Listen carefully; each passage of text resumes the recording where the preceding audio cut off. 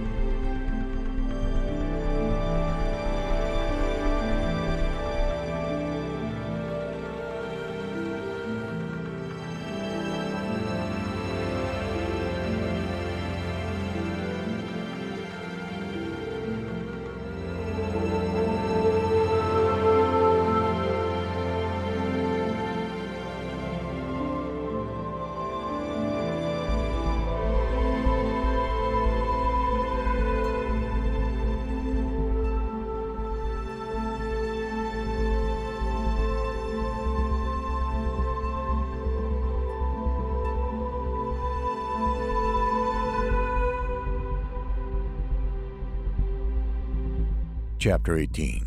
Valosek took over Karn's post and scanned the area with the military binoculars. Becca and Karn were an ominous pair, both large, hulking men wearing all black clothing and body armor. Becca's rifle was swung over his shoulder while Karn held his loosely at his side. As they neared the gates, the two guards ran over and barked a halt order in Arabic, the chain-link fence the only barrier between them. Becca spoke in English. One of the men inside the fence, clearly understanding, came closer. Valosek and his two captives couldn't hear the exchange, but eventually the two guards relaxed and the gates swung inward. Agent Becca entered and followed the two guards toward the main facility, but Karn held back, just inside the gate. He withdrew a small object from his shirt pocket and fastened it on the gate's locking mechanism. Satisfied, he stepped away and turned to follow Becca. Valosek watched the entire scene unfold, zooming out a bit with the binoculars to capture the whole panorama. No more than 5 seconds passed before Becca sprang into action. Drawing his pistol, he dropped to one knee and fired 2 shots in rapid succession. Both guards crumpled and fell, gaping holes smoking in the backs of their heads. Valosek smiled. So far, so good. Becca's shots were more to draw attention than to eliminate the guards. Valosek knew Becca and Karn couldn't fight it out with the entire security force, and he had planned accordingly. When they discovered the cell phone in Becca's equipment belt, Valosek knew that Wittenfield's team would play right into his hand. 2 other roaming guards and a few from the surrounding buildings were running in the direction of the gunshots, too far to get an accurate shot. Becca retreated about 20 paces back toward the gate, while Karn covered him. 2 more men burst from behind a building to the left. Becca quickly put a bullet in each man's skull, moving from one to the next with machine-like efficiency. Another guard ran toward Becca from behind, but Karn whipped his combat knife from his boot sheath and threw it perfectly.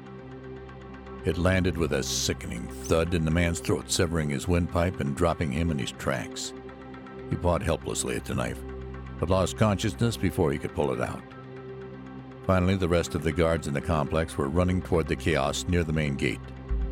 There was a great deal of shouting in Arabic as the remaining 11 men closed in on Becca on 3 sides, their guns raised, but all of them waiting for someone else to take charge.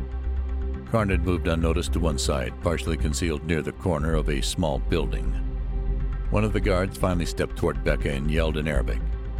Assuming the man had wanted him to drop his weapon, Becca complied and threw his pistol to the ground. The man wasn't satisfied and motioned for Becca to lose his rifle as well. Becca shrugged nonchalantly and set his rifle on the ground at his feet. Then he turned toward the gate and raised his hands behind his head. Now facing Karn, Becca paused for a moment and then fell forward. At the same instant, Karn fired his rifle toward the group of guards. An electronic whirring sound emanated from Karn's weapon, and a line of pulsating energy sprang toward the group, narrowly missing Becca. It hit the first few guards and spread outward, jumping from one man to the next like a crazed wildfire in a forest of dried-out trees. Within a second and a half, All of the men were frozen in place, their eyes unblinking, their guns still drawn and pointing in Becca's direction. Some of the guards had their mouths open in shock. From Vilosek's vantage point, he could see a pulsating cloud of semi-opaque air that seemed to have consumed the guards. Becca was wriggling out from beneath the cloud, hurrying to avoid coming in contact with the slowly descending particles. Content that the security force was completely contained, Vilosek stood, packed up the tripod and binoculars, and headed toward the facility. "Come," he ordered, not even bothering to look over his shoulder at Jensen and Corrine.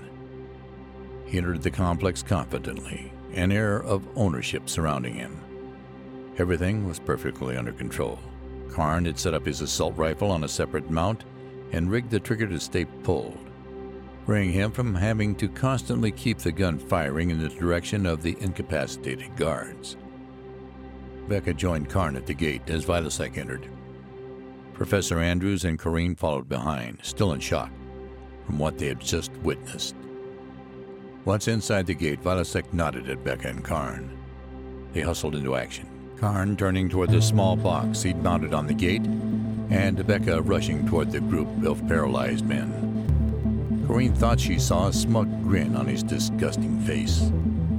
Whatever he was planning, he was excited about it. He approached the first two men, still held in the powerful force from Karn's rifle. He stood face to face with the first guard, a young man no older than 20. Suddenly, Becca brandished a huge combat knife in his right hand. Corrine wasn't even sure where it had come from, and she gulped in dread of what she was about to see. Slowly, meticulously, Becca took a pair of gloves out of his breast pocket and slipped them onto his hands.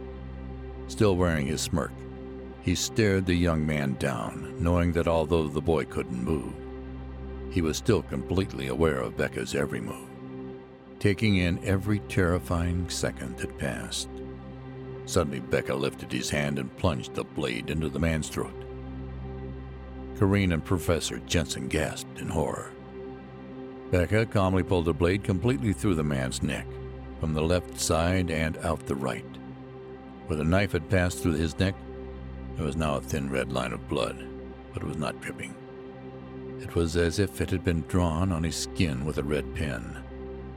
The young man seemed completely unaware that he'd just been fatally wounded. Vilosek knew better. The testing on this new weaponized form of the crystal had been nothing short of astonishing. It had taken them a while to develop a sort of antidote for the paralysis, something that could be effectively woven into a protective cloth. But Vilosek's scientists had found that a simple pair of gloves made of the infused cloth offered the best freedom and maneuverability when handling the paralysis victims. The live subjects in the lab hadn't even flinched when pricked, prodded, and even hit with different objects, but complained of feeling sick and weak once the effects wore off. One test subject, a young girl of 14, had even had her arm broken while paralyzed. When they released her, she had shrieked in terror and pain, crumpling to the ground and clutching her arm. She began convulsing uncontrollably on the floor while Vilosek and a few of his scientists jotted down notes from the other side of the glass. So Vilosek knew these guards would also feel pain. That's why he'd hired Vladimir Becca. He'd never met any man who killed with such swiftness, such ease.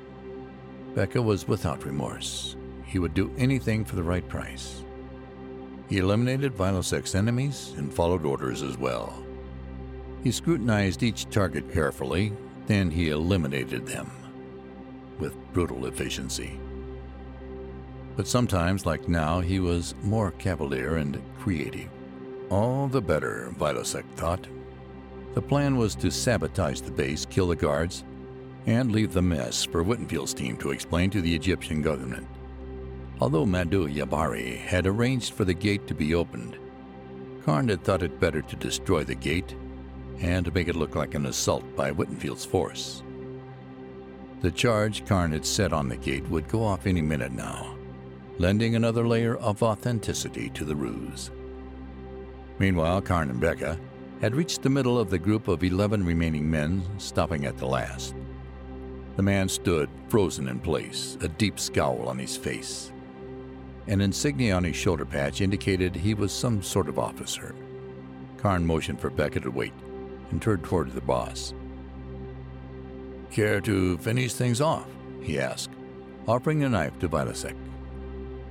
Vilasek smiled. "You know I don't like to get my hands dirty, gentlemen." Ignoring the bloody knife in Karn's outstretched hand, he drew the pistol Karn had given him. He shot the guard twice. The shots were aimed carefully, one through the neck, just left of the jugular, and one through the right kidney. Neither wound by itself would necessarily be fatal, but taken together, they were too much. He would bleed out slowly, in agony. Vilasek sighed, almost pained that it had to be this way. He knew the men were innocent, but he also knew that there was a larger game to be played here. Much larger. Their mission hadn't changed. He needed to get that crystal. He also needed to recover Cole Reed. After all the tests they'd done, Reed was their only fully successful case. He gave the pistol back to Karn and motioned for the others to follow, careful not to get too close to the clouds surrounding the guards. They walked the rest of the way to the entrance of the Great Pyramid in silence. And as they climbed the stones below the entrance, Karn's charge destroyed the gate behind them with a loud crack. Vilasek paused in front of the opening leading to the descending passage of the Great Pyramid of Giza. He took out his phone and dialed Madhu's number.